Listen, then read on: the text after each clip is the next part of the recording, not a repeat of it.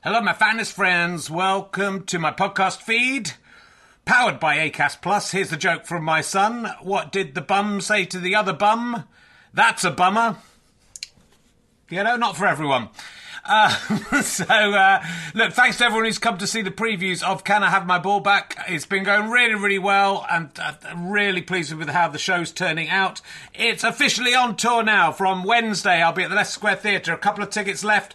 Lots of press coming to that one. It'd be lovely to sell out, but there are a few other London gigs not selling as well. So if you're going to come to London, maybe look up those other London gigs. And then this week, I'll be in St Albans on Thursday, Gloucester on Friday, Chorley on Saturday, which is sold out, but you can join the waiting list, and Glasgow on Sunday. 2 shows. I think the earlier show is sold out. Check with the venue, but the later show has some availability. Come along if you can. If you enjoy these podcasts and like them being free, then the great way to pay me back is to buy a ticket to a show or buy a download or a book from gofasterstripe.com. But you can just keep listening for free as well. That pays me back also. So, you know, no pressure. But I'd love to see you there. If you just know me from the podcast and don't know me as a stand-up, I'm pretty good as a stand-up. It's a good show. I think you're going to enjoy it. It's only made about 7 men faint so far. So, you know, are you brave enough to take the challenge? Let's sit back, relax, and enjoy whichever podcast you're listening to now. This is Paige, the co-host of Giggly Squad, and I want to tell you about a company that I've been loving, Olive & June. Olive & June gives you everything that you need for a salon-quality manicure in one box. And if you break it down, it really comes out to $2 a manicure, which is absolutely insane. It's also so easy to get salon-worthy nails at home with Olive & June. The difference between how your nails used to look when you did them yourself and now with the Mani system is a complete game changer. The best thing about Olive & June, too, is it's a quick dry. Dries in about 1 minute, lasts for 5 days, and full coverage in up to 1 to 2 coats. Visit oliveandjune.com/perfectmani20 for 20% off your first system. That's oliveandjune.com/perfectmani20 for 20% off your first system. Many of us have those stubborn pounds that seem impossible to lose, no matter how good we eat or how hard we work out. My solution is PlushCare. PlushCare is a leading telehealth provider with doctors who are there for you day and night to partner with you in your weight loss journey. They can prescribe FDA-approved weight loss medications like Wegovy and Zepbound for those who qualify. Plus, they accept most insurance plans. To get started, visit plushcare.com/weightloss. That's plushcare.com/weightloss.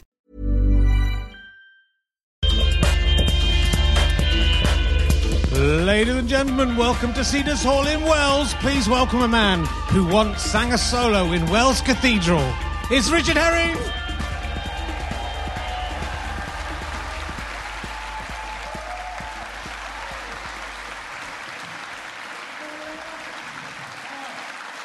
How lovely to be here.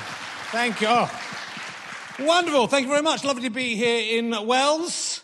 Though when I was at school in Cheddar, if you said someone's gone to Wells, it meant they were mentally ill. So, but it's good you've changed that graveyard into a tourist attraction. Well done, Wells. Well done. It's the top 10 tourist attraction in Wells. Welcome, it's lovely to be here. Welcome to Richard Herring's lovely Somerset Town podcast, because Wells is a town. To get over yourselves. It's got a big church. Though I was hanging around in Wells Town Hall in the 1980s as part of the Highway Code competition. Anyone else take part in that? We had a Kings of Wessex team doing very well. Then Tina Cavell put B to all the answers in the final section and we got knocked out. All the kids there call it RHLSTP, so I don't know. That might catch on. It is lovely to be here. Let's give you some. I looked up some Wells facts. I've got a lot of memories of Wells. The Town Hall Highway Code competition, singing in. I think I sang in Wells Cathedral. I might be just making it up. I looked up the latest news for Wells on the internet. And the latest news is boiler replacement for primary school as part of county-wide decarbonisation scheme. That's from December 2022. That's now nearly June. 6 months have passed. That's still up there in top news. happened in Wookie. It's not even from Wells. It's not news, and it's not Wells. But there we go. I should say this is going to be part of my Edinburgh Fringe podcast series. As any guests I've got in the next few months that are at the Edinburgh, which I guess this will go out during August. So I've decided, rather than going to Edinburgh and spending £30,000, I'm just going to do it from home or places that are convenient to me, and then pay myself £10,000 to live wherever I'm living. I've found a way through it and still sort of appear at the Edinburgh Fringe. We're staying in... we're having a week in Cheddar with my folks, but we're staying in a really horrible lodge on the outskirts. We stayed there a few months ago, and it was beautiful and really big lodge. We thought, we'll go and we'll upgrade. And we thought we'd upgraded, but we went into it. Literally 3 bedrooms wouldn't fit on this stage. I slept in a child's bed last night. Not with a child. No, I'm not getting... It's not the next Philip Schofield scandal. That was topical when we recorded this. And to be honest, probably still is in August, let's face it. Who knows what's come out by now? So I won't mess around too much, but yeah, so we're doing this. That's fantastic. Lovely to be at Edinburgh without being at Edinburgh, and being in Wales, which is, you should do a comedy festival here. Oh, you are, that's why we're here. On the drive here, I saw this sign, and I've seen this sign very rarely on the road, but it always confuses me. It says, picking up litter puts road workers at risk. Have you seen that sign? And every time I see it, I think, what? So, what, you asked me not to pick up my litter? And how does me picking up my litter put road workers at risk? And, of course, I'm sort of thinking, so if something falls out the car, I'm not meant to stop and pick it up. It means... that if they have to pick up the litter, it puts their lives at risk. It's a very poorly written sign. No? And I'm so confused. I think the number of crashes that must cause by people trying to solve the riddle of what the fuck does that mean? So luckily we were going very slowly on the bank holiday way to Wales. I think that's probably enough to be getting on with. I was thinking I'd once snogged a flute player in Wells Cathedral as well. I've already talked about the many times the Wells cinema where I saw Kentucky Fried Movie and The Other Cinderella, and a probably dead now Somerset man shouted out "Purr nipples."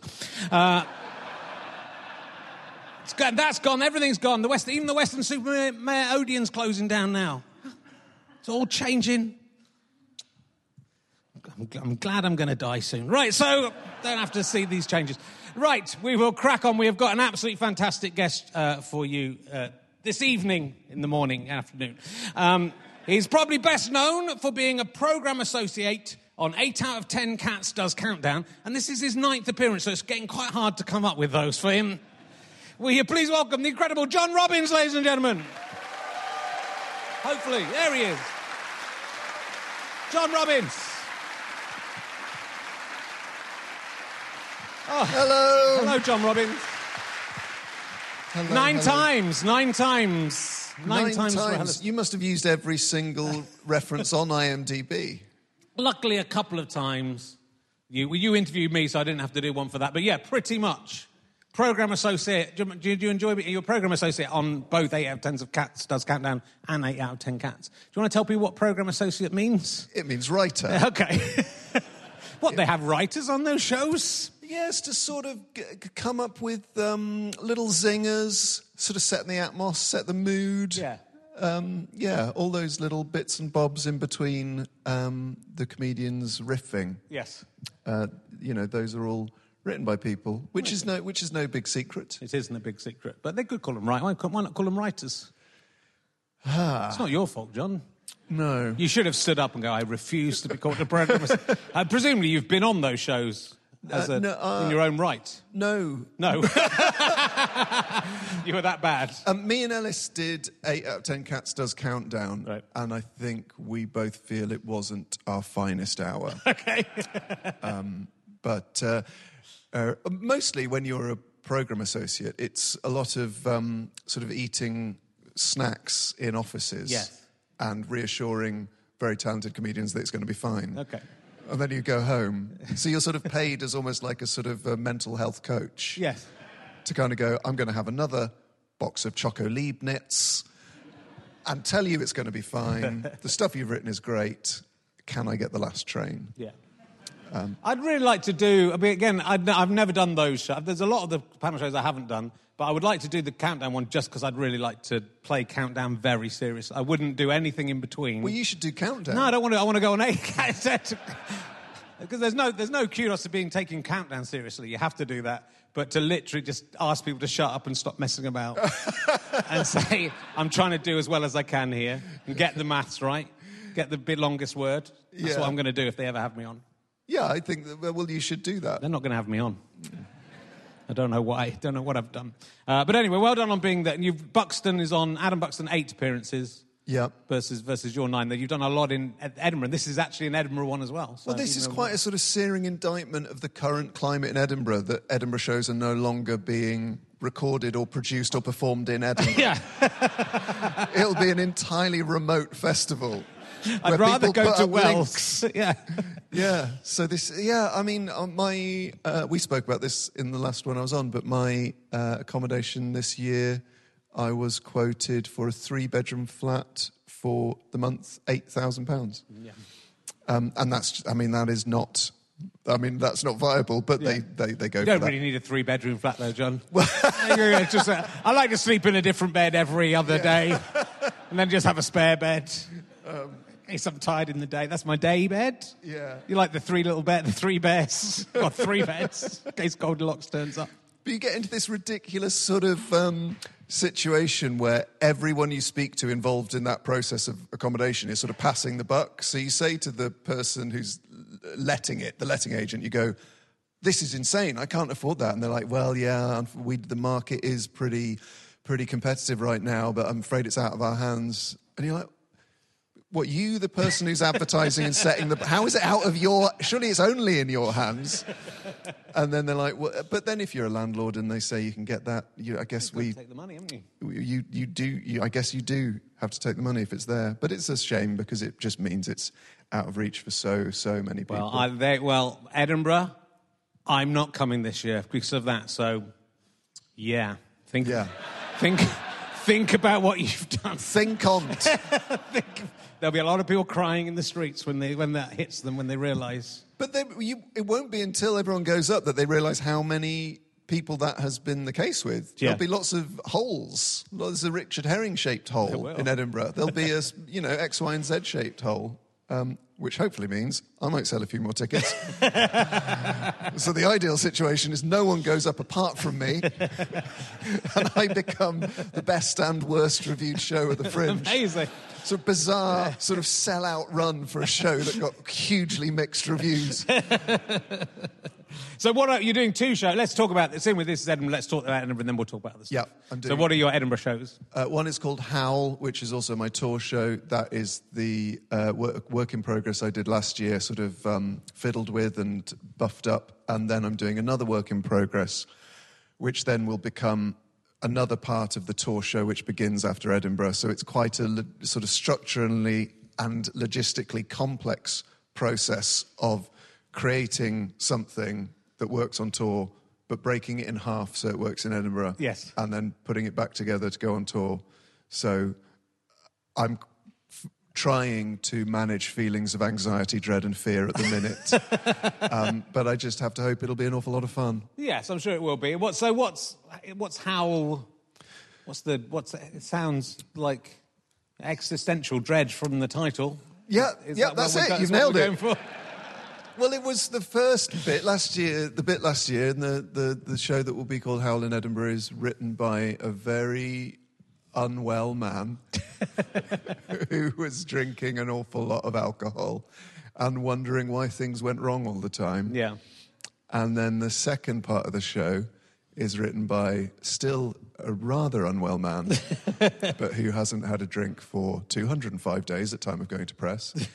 And so it is sort of a show of 2 halves, and an awful lot has gone on in between those 2 parts of the show. Yeah. So it's quite a challenge to write, but it's also very interesting to write. But you do start to question the sort of the basic essentials of what stand-up is, because you're writing it thinking, why on earth would anyone want to sit and listen to you talk about yourself for an hour and a half? And then you're like... You're about to blow the whole gaff. Yeah. Because, spoiler alert, that is what stand-up is. Incredibly self-absorbed people talking about themselves for an hour and charging. Imagine your most annoying friend who's always going on about themselves. You suddenly turn up at their house for coffee and they're like, that's $22.50 plus a restoration levy for the house. But that's what it is. That's forever what it shall be. So it's interesting. Well, I've given up drinking as well, but sort of accidentally. And mine's 2 years, and I don't even count it in days anymore. That's how much it's become part of my life. Yeah, I'm sort of near. I'm approaching 1,000 days later in the year. So Amazing. I've done 2.5 years, basically, nearly 2 years, 5 months. But I didn't really intend to give up. I just stopped and then haven't really started again. Yeah, I was.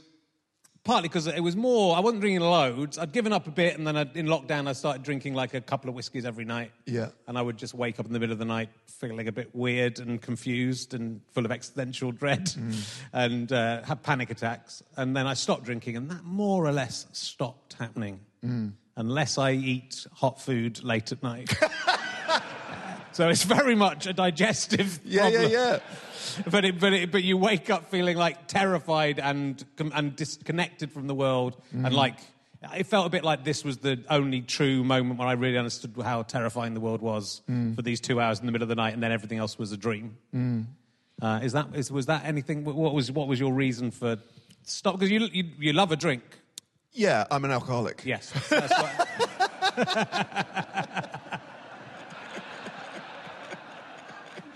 That's another definition. Yeah. And I don't think I am an alcoholic, but I have drunk a lot of alcohol, so it's hard. Yes. It's hard, but I'm not. I miss it a little bit, but I'm not missing it loads. Yeah, well, that's been an interesting part of the process for me. Is I've always had problems with alcohol, and it's always been special to me in a way which I began to realise it wasn't special to other people. Yeah. And began to realise that other people's relationship with alcohol was different to mine, and that I was, I think, born this way because my first interactions with alcohol were slightly weird. Like, not in context of where I'm at now. When you sort of reverse engineer the experiences, you think there was always something about it that was special to you. Yeah. And it became really the sole focus of my life was drinking. And what that does, I realise now, is it makes you very in self. And what I mean by that is it means you become very, very controlling of everything because you are trying to direct your whole day, your interactions with people, your work, your relationships, everything in order to facilitate you drinking in the way you want to drink.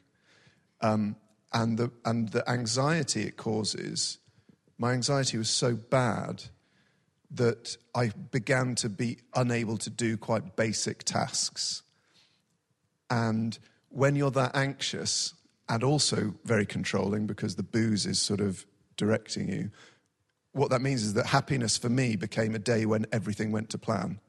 So the train was on time, I got to the place in the right time, people behaved in the way I wanted them to, there was the food I wanted to eat was available at the time, the work got done, nothing delayed me, I got to the right pub at the right time, they had the right alcohol, or I got home at the right time. Increasingly the drinking was at home on my own.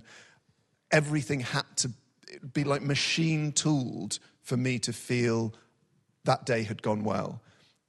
And that never happens. Yeah. So you're in this constant fight against a world you feel is against you, people who are against you. Fate is against you somehow. And what I came to realize is that I could not be in control of anything. I wasn't in control of my drinking. I couldn't be in control of other people. And that was my moment of waking up in the middle of the night, was very much, I cannot go on like this. I can't do this anymore. I felt like I was losing my mind. Yeah. And I was. I couldn't hold information in my head. My relationships were just falling apart. I would be out with friends, and in my head, this is what you want to do. You want to go to the pub and drink. But I would get so anxious that I would leave and go home. I was very tearful a lot of the time. People would ask me how I was. I would just not be able to speak. And you're thinking, fuck, you're 40. You've got a pretty good life. You're a nice person. And you're feeling absolutely horrendous all the time. And I woke up at 2 a.m. and I was chatting to Ellis about it, and he said, was it a sort of light bulb moment? And when I realised when he said that, it was, but the light went off. The last light bulb in my whole life went off. It was a big thing saying beer, and the last one went off. Yeah. So since that, because I would wake up at 2, 3, 4 in the morning, heart racing, panic, dread, just sort of self-loathing. And the only way to turn that off is alcohol or beginning a lifetime's work of personal development. But it's interesting that a lot of people go through all those things you're saying and don't stop. So it's kind of, I mean, it's still fairly early days, I have to say, John. But, yeah. Well, it's impressive to be able to, and especially if you are, I don't consider myself an alcoholic, so giving up drinking, I tried to do it a lot through my youth, but I think like our society in the UK especially, and more for people my age, a little bit your age, was so geared around drinking that if you were single or if you just wanted to go out, there wasn't really another option other than going out and getting drunk with people. So you'd think, oh, I'll stop, but then you go, but then how will I ever have sex again? Yeah. How will I ever meet someone to go out with? How I'll just be stuck at home, which obviously when you're 55 and have kids, you're stuck at home anyway. So, well, they say if you want to know why you drink, stop drinking. Yeah. And it will become clear to you what part alcohol plays in your life. I've just had a lot of unraveling to do of the impact it's had. And there's this weird process of like going back and thinking all of the things that I thought was me or other people or institutions or things that were wrong, and it was alcohol. But on the other hand, also having to grieve it. It's how I've coped for 20 years. Yeah. Actually, it's how I've coped for 34 years since my first ever drink. And it's scary. It's at times terrifying, at times incredibly enlightening and moving and powerful to process feelings, which I haven't really done in a normal way, inverted commas normal. I don't think many of us or ever will get to a point where we're totally processing feelings at face value and learning from them. But it's interesting how when I get cravings for alcohol now, I get through them using the tools I've learned and then suddenly feel overwhelming sadness. And it's like, oh, right, that's because you've taken alcohol out. That was the barrier between you and feelings. So now you're having feelings. This is what feelings are like. They're terrifying, but they can also be wonderful. Yeah. And, fulfilling. And I went to the cathedral today. Wells Cathedral was one of my stepdad's favourite cathedrals. He loved photographing it, and he passed away this month. And I went there and just sat in the back of the cathedral and just had 2 minutes of peace. And that was amazing. And I can live off that today, that feeling of a tiny little bit of just sort of serenity. That's enough for me now today. I can now go about my business. Whereas when I was drinking, crikey Moses, I would have been lashed last night. I would have been hungover this morning. I would have been absolutely hating myself. For today, because, I can't say I've given up forever because I can't get that. If I get that far in my head, it gets too stressful. But today I should hopefully be okay because I've had a little bit of sort of little bit of peace of mind. It's good. I think it's not hugely amusing. It's not amusing, but the people of Wells are rapt. They're rapt. When the people of Edinburgh hear this, they're going to be furious with me. But luckily they'll forget, because they're what I'm saying is they're all drunk. That's why I'm not going back to Edinburgh, because I make comments like that. But, plenty... Well, look, but being a comedian is... You can live your whole life. You can live your whole short life. You can be a functioning alcoholic as a comedian. There are several. There are several comedians who have drunk themselves to death. Sean Hughes is a prime example that's very much at the top of my mind, who very sadly kind of gave up for a while but went back. So it's fantastic that and there's loads of people I could mention who are functioning alcoholics, but I'll wait for them to die and then I'll tell you. It's really tough, man, because I know I'm sick, and that's a challenge, but it's also I'm so lucky to know what the problem is and know what the solution is. And if I choose not to take that solution, that's on me. But I kind of hopefully get to live two lives. Yep. I think I've got everything that was good out of alcohol. Yeah. But it stops working. It just stops working. And then it starts to work against you. And the worst bit is when you get into a state I was in for about a year where you are as afraid of drinking as you are of not drinking. And that's hell. Yeah.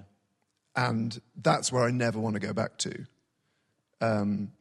But, for as challenging as it may be, I'm lucky to have the challenge and to know what the problem is. Yeah, and what's what I've always admired about you and Ellis and a lot of your generation of comedians is you do talk about these things, and I think this is incredibly helpful to talk about this, and it's very nice for you and open of you to talk about it, because I think it will help other people. I think there's a little switch that can go in everyone's head of, I don't actually have to do that. If you're drinking and you're enjoying it, please carry on. It's fantastic.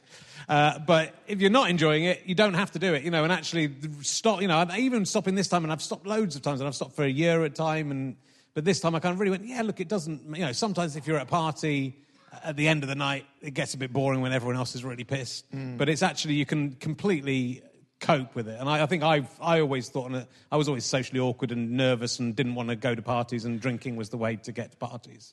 But you can do it, and it's still fine, and, there's other things to do. So it's great that you're talking openly about it. Thanks, man. I'd say one thing that, not drinking is the worst, whereas being sober is great or challenging or, is an opportunity for growth.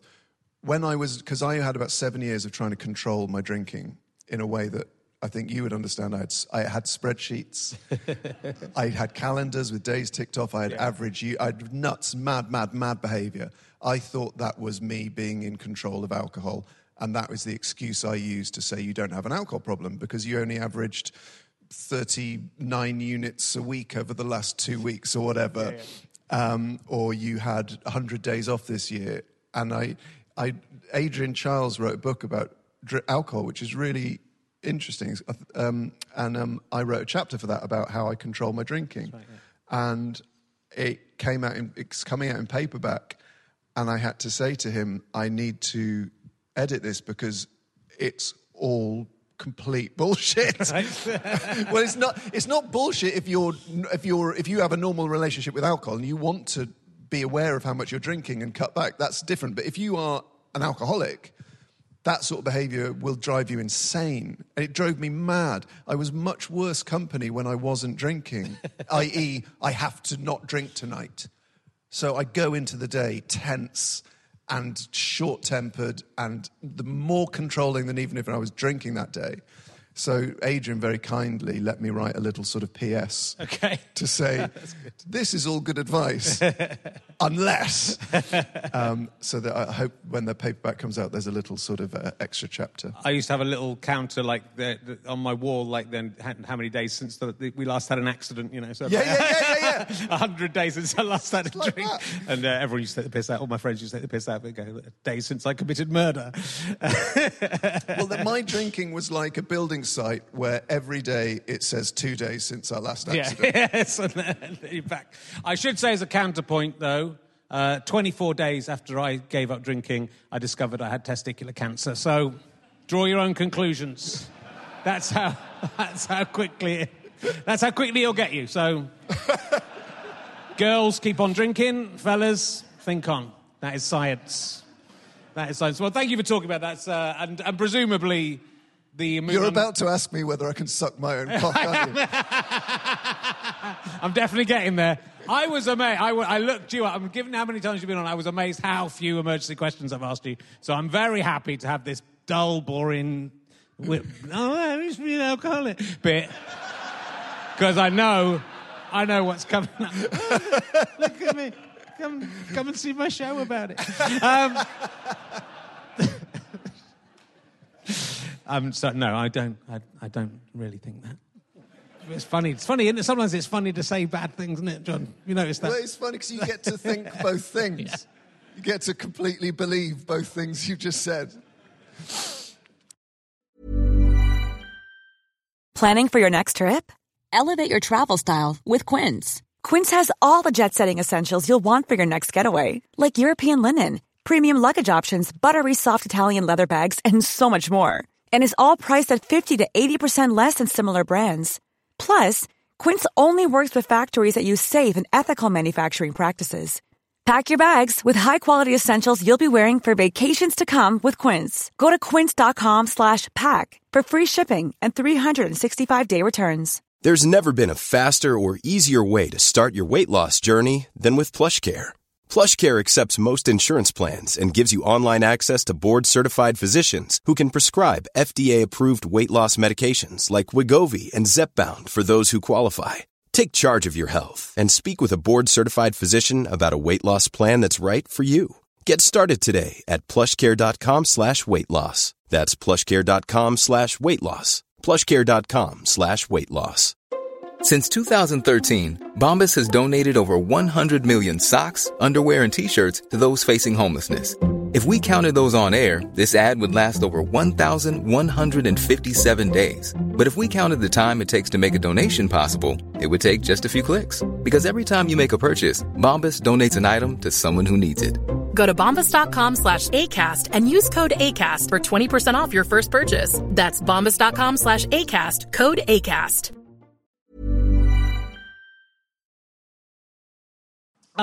Yes, let's ask. I'll ask you some emergency questions. I'll have to surprise you with something different. I don't think I've asked you... No, forgive me if I'm wrong, but I don't think I've asked you nearly any of the major emergency questions, but I haven't asked you if all the art galleries and museums in the world, have I asked you this? I can't believe this is such a good question, and I'm interested to hear your answer to this one. If they all got together and said, we love John Robbins, we're amazed he stopped drinking for like 2 days... It's incredible. We want to reward him, and he can take one thing out of any of the museums or art galleries in the world and keep it. Which thing would you like to own? It can be an artifact, it can be a painting, it can be anything from a museum or art gallery. What a great question. Yeah. There's 2. Okay, so I'm going to allow you 2. Francis Bacon picture of, it's a kind of screaming head. It's a judge. It's a picture of a judge. Yes. In a sort of clear, it almost looks like a glass box. And if the face is all distorted, I think it's absolutely incredible. So that's like, old John wants that. Yeah. How? And there's a Dali painting of the crucifixion with a rose on a sort of cuboid cross. Does anyone know what the name of that painting is? We're in Wales. Broken Britain. What the fuck? come on. I mean, Wales has all its airs and graces. They go, oh, look at our beautiful cathedral. Look at our little peasant's passage. We can go through. I think it might be called St. John of the Cross or something, but it's a Dali painting of the crucifixion with the rose. Oh, my God. Okay. Yeah, those two. I mean, then I don't have to do any shows. If I've got those two paintings. It'd be nice, wouldn't it? I mean, I kind of want all of humanity to die out and just leave me so I can go and have my pick of paintings. Well, oh, man. I went through mad... Thank you, madam. You know, everyone else going, oh, I see Richard Herring's backing genocide. That doesn't surprise me for his own selfish... Thank you, madam, for understanding that there was a joke in there. Thank you. Well, before COVID, I had all of these fantasies of isolation. Yeah. You know, so end of the world fantasies. I'd play it in my head to help me get to sleep. And there's I did. I would, this is how I would get to sleep. I would imagine opening my door to my house and there being no one on the street and walking down to Tesco and being able to get whatever I wanted from Tesco, and I'd push the trolley all the way home. And then I would start to think about how long the alcohol would last before it went off. So I've got like a year before all the cans of beer and cider go off, and then I move on to the wine, and then the wine's got about 2 years because 90% of wine is meant to be drunk within 2 years. Wow. And then I have to sort of drink spirits for the rest of my life. So you could see why the fantasy wasn't actually about... It was just... I just wanted to have a drink. But I got into this genre of literature called the cozy catastrophe. Right. So an example of that would be the Omega Man, which was remade into I Am Legend film, or The Day of the Triffids, where it's basically people in very stressful sort of disaster scenarios, but they have a base level of comfort. Yes. So in Omega Man, the original with Charlton Heston, he's drinking like sort of Napoleonic brandy in his fort with all the vampires outside, and the Mona Lisa is hanging on his wall. And it's that idea that everyone's gone. I mean, it's such a self-absorbed fantasy. It's literally everyone else on Earth dies apart from me, and I get to do whatever I want. Yeah. But it's a thread that runs through a lot of very popular sort of Netflix shows. Like The Last of Us is essentially that thing. You know, the hideout that the couple have in Last of Us is that fantasy. The bunker in The Road that's full of all the tinned food, that is that feeling of warmth and comfort you get. But it does require everyone else on Earth to die. Whenever I watch those shows, like when I'm watching The Walking Dead, I just want a series where they just are all okay and they've got it all sorted out and they just build the city again and there's no problem from bad men or zombies. But that's what happens in The Last of Us, that those guys, Ron Swanson and the guy from The White Lotus get together and then they live a very happy life. I think that's the two best episodes of Last of Us are their episode and the episode with the girl and her childhood sort of friend. Oh, yes. Where they've got that sort of, you know, youthful crush kind of tension between us. I think it's absolutely amazing. But then the main character I thought was just, I don't believe anyone's that grizzled. I don't believe you can be that grizzled full time, so I didn't quite believe him. Fair enough. Right, I'll ask you more emergency questions. I don't think I've asked you.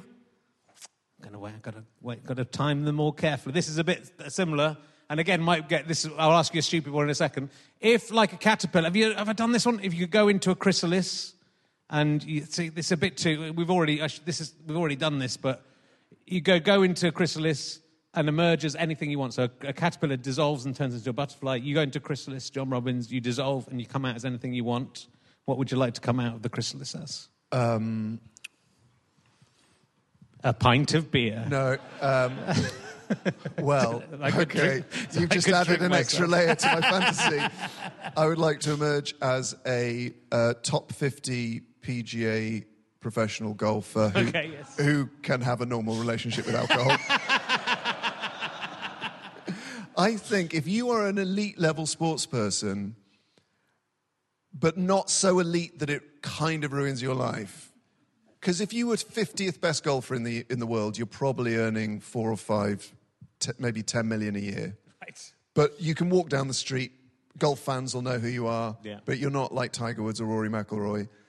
To live that life and then to sort of have your retirement or post-career world sorted out. Maybe you could go into commentary, or maybe you could... But you don't need to because you've made enough money, but it's not ruined your life. It's just so nice. But I would have to be able to have a sort of healthy relationship with alcohol for that to work. Fine. I mean, I think playing golf is worse than being an alcoholic.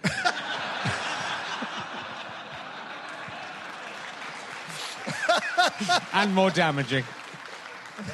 That's just my opinion. That's your opinion. Yeah. It's my... I'm not going to say it's my happy place, but it was my first accidental mindfulness of the only thing that actually worked. Even at my absolute worst, I could switch off my brain for 4 hours and just think about the shot I was about to play. And there is a lot of correlation between like the mental side of golf and the mental side of life, but it does require you sort of enjoying golf to really have any interest in that Venn diagram. But sort of accepting, on the one hand, the fact your ball has ended up in the bunker, or accepting... Thanks for pointing that out.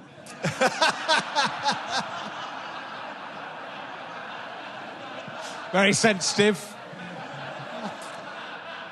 And then, well, that's the whole... You've absolutely got to the heart of it. Yeah.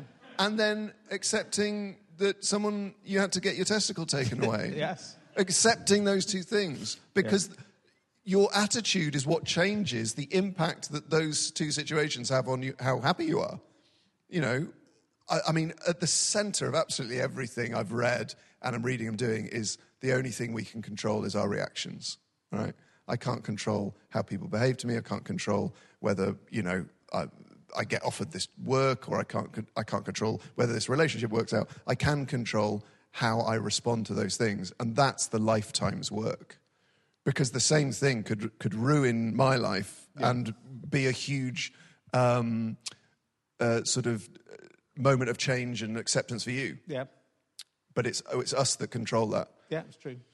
It's, again, not very amusing. We've got to laugh on the way there, and that's all that matters. I've got some, emergency questions. People send them in. Adults write them to me, and they're all shit, so stop doing it. Only I can do it. Children can do it. And occasionally, AI can do it. But there's some missing ones. But this is a very good question that AI came up with. What is the most ludicrous thing you've ever done in the name of love? I mean, there must be a lot for you. Fuck. So far, everyone who's answered this question has done an absolute banker of an answer. No pressure. I think it's a brilliant question. Thank you, artificial intelligence.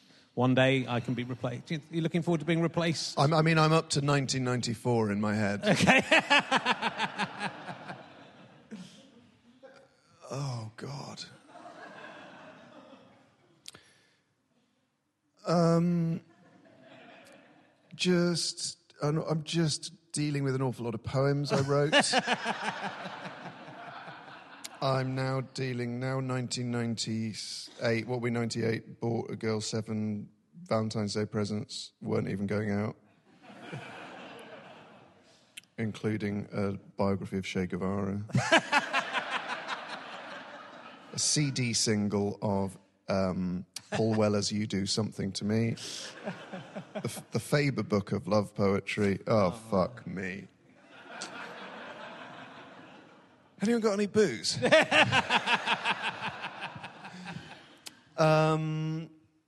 Flowers delivered to the school. Oh, my God. Were you a child as well at the same time? What? Were you at school at the time that happened? Because it's not. We can cut it out, John. I don't want to wreck your career. We all make mistakes. It was unwise, but not illegal. What was the terms of the question? Most ludicrous? Yeah, this is what AI says. The most ludicrous thing you've done in the name of love. One relationship, when it began, I printed out all the texts we'd ever sent each other into a sort of book. Wow.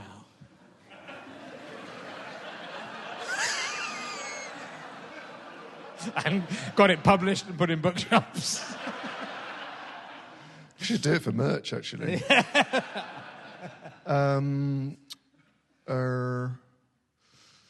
Oh, God.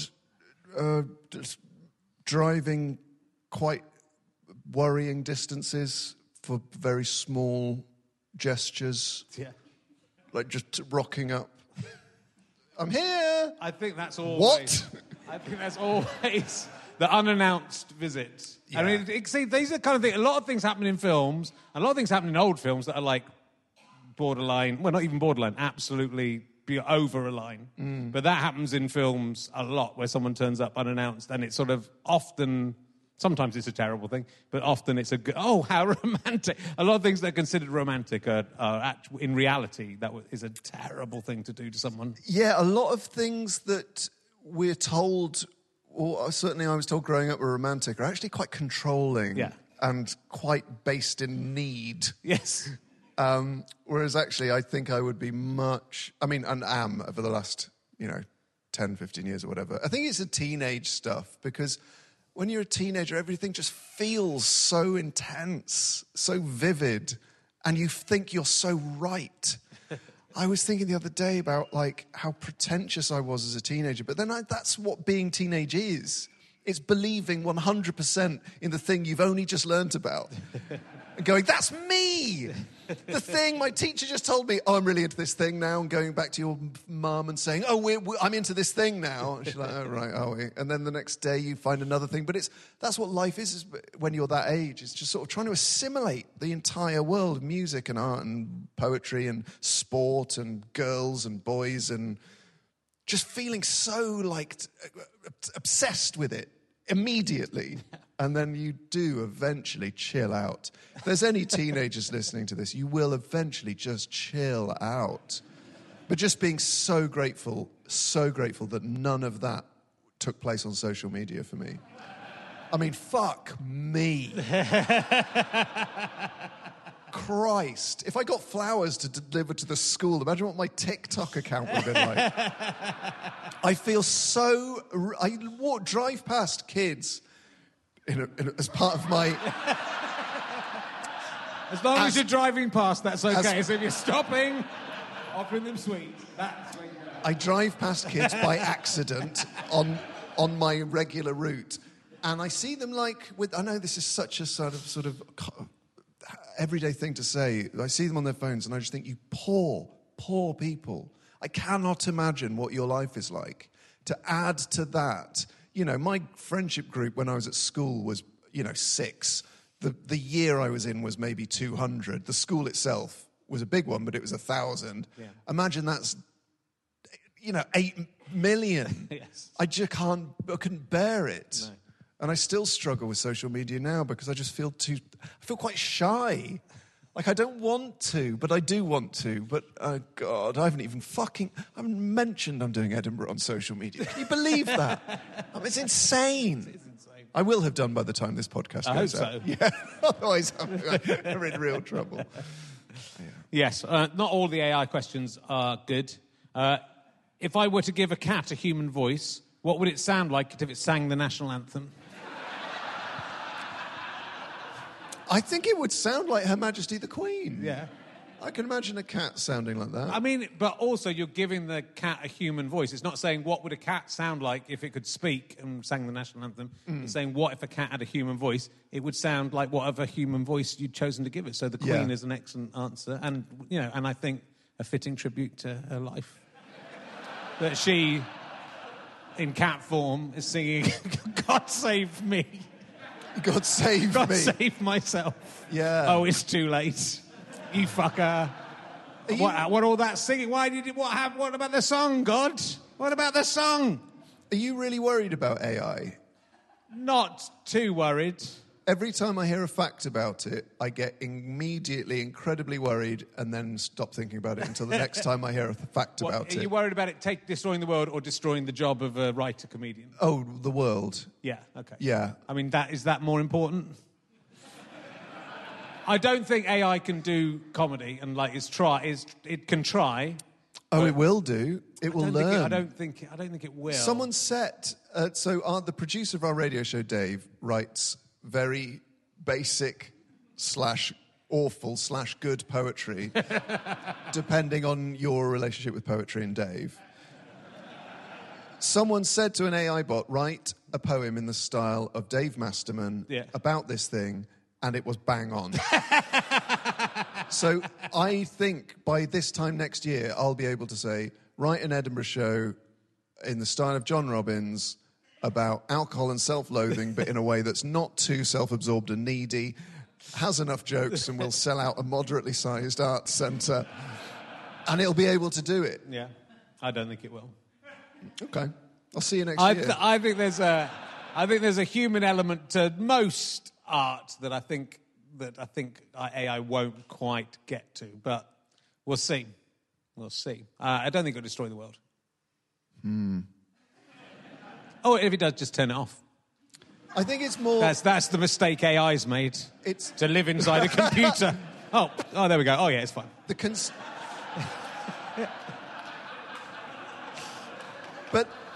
But we haven't done that with social media. No. We are all... I was chatting about this to my pal the other day. All of us, deep down, the secret we're keeping from ourselves is that we want to switch off our social media but can't. We know it's the problem. We know that it's damaging our lives, our friendships, politics. We know it has ruined our politics.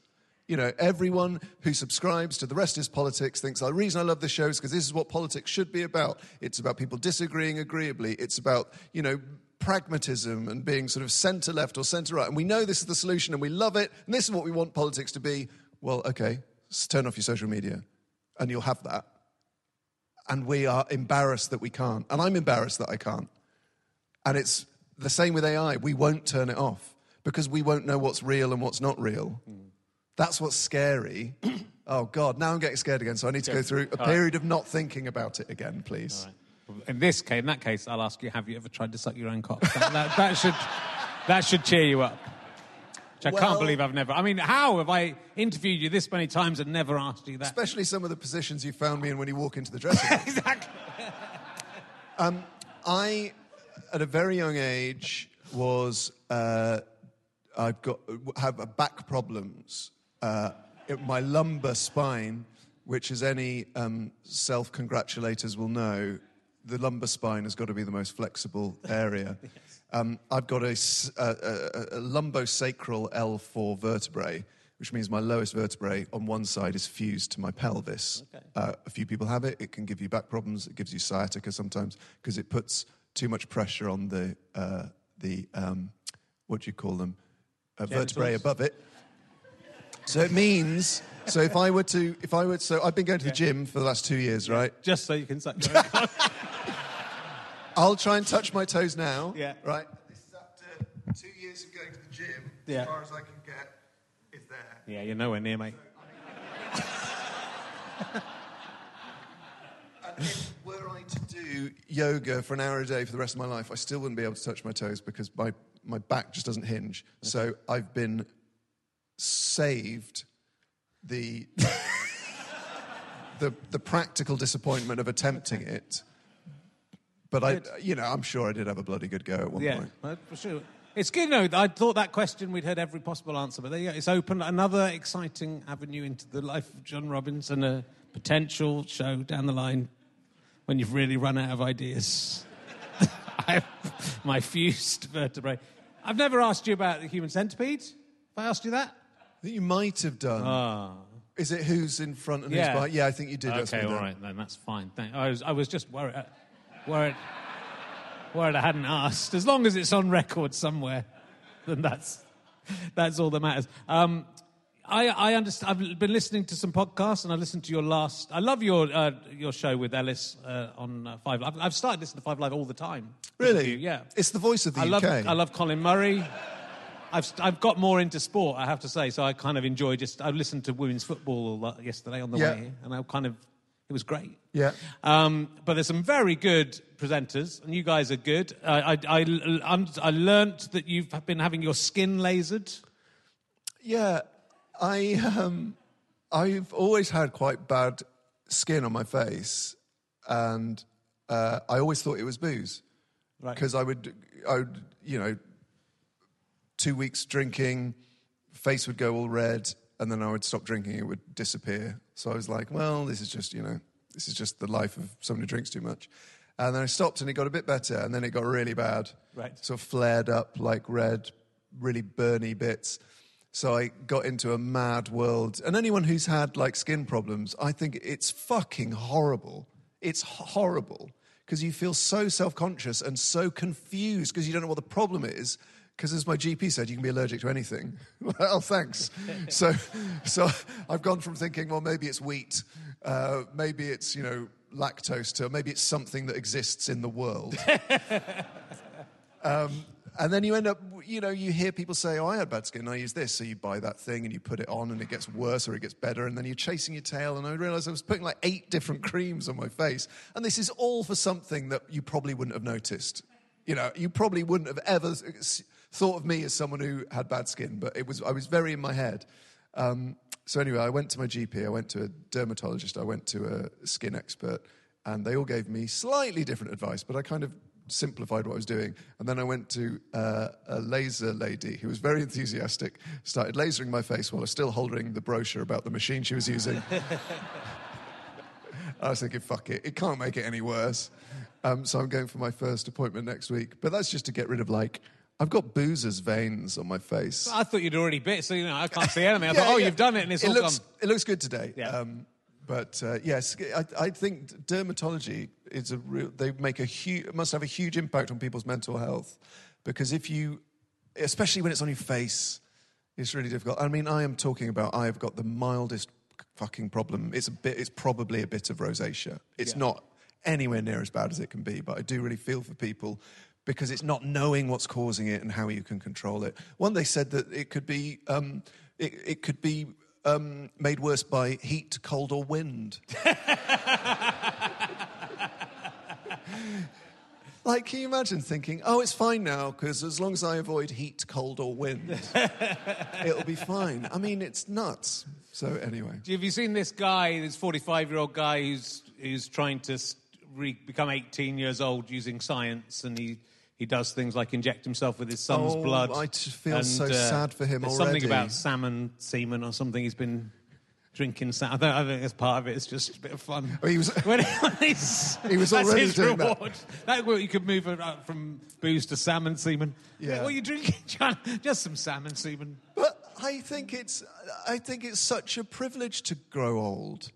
You think of people who haven't lived as long as me. Yeah. And especially when you factor in stuff like booze. I mean, even the stuff I remember, I once jumped across 2 second-story balconies at uni, and the balcony sort of moved beneath me, and I managed to grab onto something. I could easily have died. I could have been, the 19-year-old kid you read about in the news who fell off a balcony. Yeah. I feel really lucky to be 41, and, I don't know how long I'm going to live, but I've never really had a problem with aging, apart from when it's sort of you should have done this by now or you should have done that by now. But I don't really mind about, grey hairs and that sort of thing. Yeah. Because when I get to 90, big if, but say I got to 90, I would think what an enormous privilege it is to have survived and to have seen so much. I mean, 90, that's another 25 Ryder Cups I get to watch. That excites me. 25 Ryder Cups, think of all the drama. It's incredible. It starts going fast, though, John, I have to say. From about your age to my age, feels in my brain I still feel like I'm 35, so... I'd say 35 is where I feel like my sort of... I always thought I would feel 17 forever, and that wasn't the case, and thank Christ it wasn't. But I think I'll probably always feel 35, but I will always feel like I've been very, very lucky. Gratitude is the opposite of resentment, you see. That's what I'm learning. And the opposite of anxiety is acceptance and all this kind of stuff. So just feeling grateful for life is good. I'd say if you ever do try and look the same age as your own 18-year-old son, as a 45-year-old, it's going to be tricky for you. Yeah. Don't have loads of photos taken standing next to him. That's what I would say. So there's this 45-year-old guy. He looks his chest looks like he's got little moobs put in, strongman moobs though. he looks very white and pale, and then he stands next to his perfectly normal-looking, handsome 18-year-old son. You go, yeah, mate, you're really nowhere near. You're nowhere near that. You're about as near as I am if I stood next. But it's odd because you think of, like, if we were to think in our heads of the people, the older people we most admire or sort of most aspire to be, they tend to be people who sort of are their age, who embrace that age. Doesn't necessarily mean you can't sort of be youthful, but they sort of have a sort of vitality about them. I think he's trying to live forever, you know. I think that's the idea. Why? I know, it'd be tedious. Just for longer. Well, you know, but if you're going to get to 90, it'd be nice to get to 90 and still feel more or less this. So you know, I'm with my folks this weekend, and my mum's 86 this year, and she's still playing badminton with the kids and running around. My dad, who's 87, is not playing badminton and running around. I'm sure he would say it would be nice to be running around at 80. We all want to be in mobile and in good health at that age, but we know the solution to that is diet and exercise. Yeah. It's that simple. Well, you don't need to fucking inject your son's blood into you. You need to walk every day. You need to have 3 periods of pretty energetic work every week. You've got to eat, you know, what is it? Because I'm doing a lot of CrossFit, so I'm, you know, completely indoctrinated into this. But it's meat, veg, nuts and seeds, a little starch, no sugar, a little fruit. Exercise 3 times a week. And that will get rid of 70% of the things that kill us. And mean that when you're in older age, you'll have the mobility, you'll be used to the sort of lifting and moving, so you're not going to have a fall, because most people who die in hospital, it starts with a fall. Whether it's the fall that kills them or not, it might be an infection they get, it might be losing mobility because of the fall, so don't fall over. Just walk around with a big rubber ring round you. There must be something, there might be a Dragon's Den thing back there. Up. That might be a good Dragon's Den, like a sort of... Like the a noddy car thing, like the car policeman. thing, but it just comes out if you fall over. There must be able to do that. Airbags, there are. Airbags. You can get them for motorbike riders. Yeah. You get airbags in the suit. Yeah, so walking around, just a big... Yeah. Whichever way, it would have to surround you. It must be doable, yeah. Well, like the Michelin Man, like in a Zorb. All we need is to live in Zorbs. Yeah, we just live in... Well, and also with your allergies, if you lived in a Zorb, you could just gradually start putting things in, and then when one of them makes you go blotchy, we've found what you're allergic to. Well, a Zorb is the only way you can control hot, cold, and wind. It is. So I could have an air-conditioned Zorb, and, you know, if someone paints "do not give booze," I no longer have to do any of the personal development stuff because no one's going to give me booze. So we can write all of our list of stuff on the outside of the Zorb. Yeah. Sex would be a problem, but I'm sure your brain will somehow come up with Sex a way around it. could be amazing with 2 Zorbs. How would you... They're both in a Zorb. Yeah, nude. Yeah. So it'd be quite a pornographic experience. I mean, it'd be a lot just wanking at each other and waving. Oh. Again, careful if you're near schools, John. Don't go to a school. Our vision of a perfect future has been now given the Richard Herring treatment, and it's people wanking in Zorbs. Very happy and beautiful skin. Tell us where you're on at the Edinburgh Fringe for people who are the very rich people who are travelling up to the Edinburgh Fringe this year in their gold carriages.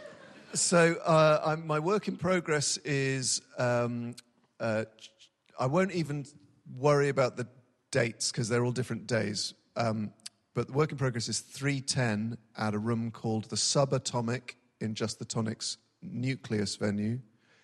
And the main show is at 8:50, which is in the main room at the Nucleus venue. And the Nucleus venue is about 200 yards up from the Pleasance courtyard. Okay. And it's not the main Just the Tonic venue on Cowgate. So please don't come to the wrong one, even though they are quite close. And for the rest of the time, just be wanking in a Zorb. Yes. For anyone who wants to look at that. On the meadows. On the meadows. That's lovely. Lovely to talk to you. I'll just say to the people here in Wells, I will be out in the foyer after the show, and I've got loads of all my books. I've got my ball book and lots of other books that you can buy if you want. If you want to say hello, get a selfie, you're very welcome to say hello. Sorry, can I just plug my tour? Yes, please because I've yet to do that in public. Yes, do it. Do it. Which starts on the 13th of September in Norwich, and then it's about 50-ish dates until December. And there's lots of tickets still available, and I'm really, really looking forward to doing it. Good. And the tour is called Howl, and you can get tickets at johnrobbins.com. Good. And please do that. John is an absolutely fantastic, comedy award-winning, though Hannah Gadsby's the one everyone remembers, comedian. I've let go, Richard. I've let go. I'm so pleased for everyone. I have an attitude. Why of did I get depressed right at the end? It was just going so well. Why could I not resist that? I'm doing a gig in Wells at 5 o'clock, but I think it might be sold out, but it's at the Little Theatre. But do come along, and I'm trying out material about my testicle, if you haven't heard enough about that already. But for the moment, please give it up, ladies and gentlemen, the amazing John Robbins! Thank you so much to Wells for having us. We'll see you soon. Thank you. Bye. You have been listening to RHLSTP with me, Richard Herring, and my guest, John Robbins. The music, as ever, is provided by Scant Regard. I am indebted to everyone at the Wells Comedy Festival, everyone at Cedars Hall, to my director and friend, Chris Evans, not that one, to Ben Evans, not that one, to Kathleen McKeegan, not that one, and my wife and children, let's say, as well. This is a Sky Potato Fuzz and GoFasterStripe.com production.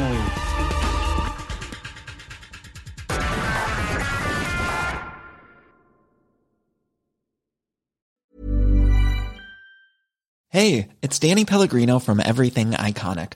Ready to upgrade your style game without blowing your budget? Check out Quince. They've got all the good stuff, shirts and polos, activewear, and fine leather goods, all at 50 to 80% less than other high-end brands. And the best part? They're all about safe, ethical, and responsible manufacturing. Get that luxury vibe without the luxury price tag. Hit up quince.com/upgrade for free shipping and 365-day returns on your next order. That's quince.com/upgrade.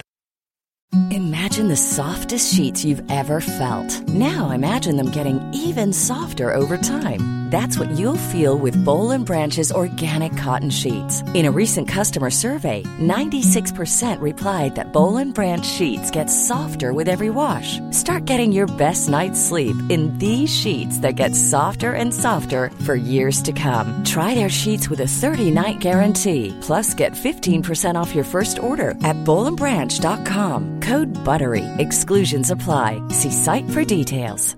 Even when we're on a budget, we still deserve nice things. Quince is a place to scoop up stunning high-end goods for 50 to 80% less than similar brands. They have buttery soft cashmere sweaters starting at $50, luxurious Italian leather bags, and so much more. Plus, Quince only works with factories that use safe, ethical, and responsible manufacturing.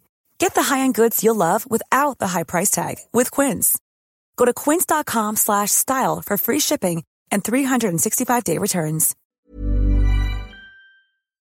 Thanks again for listening to the podcast. richardherring.com/ballback/tour or richardherring.com/gigs for all of the information on the tour. GoFasterStripe.com for lots of downloads and books and lots of fun. Thanks for listening. Go and listen to another one. Tell your friends about the show. Tell your friends about the tour. I love you all. I'm out.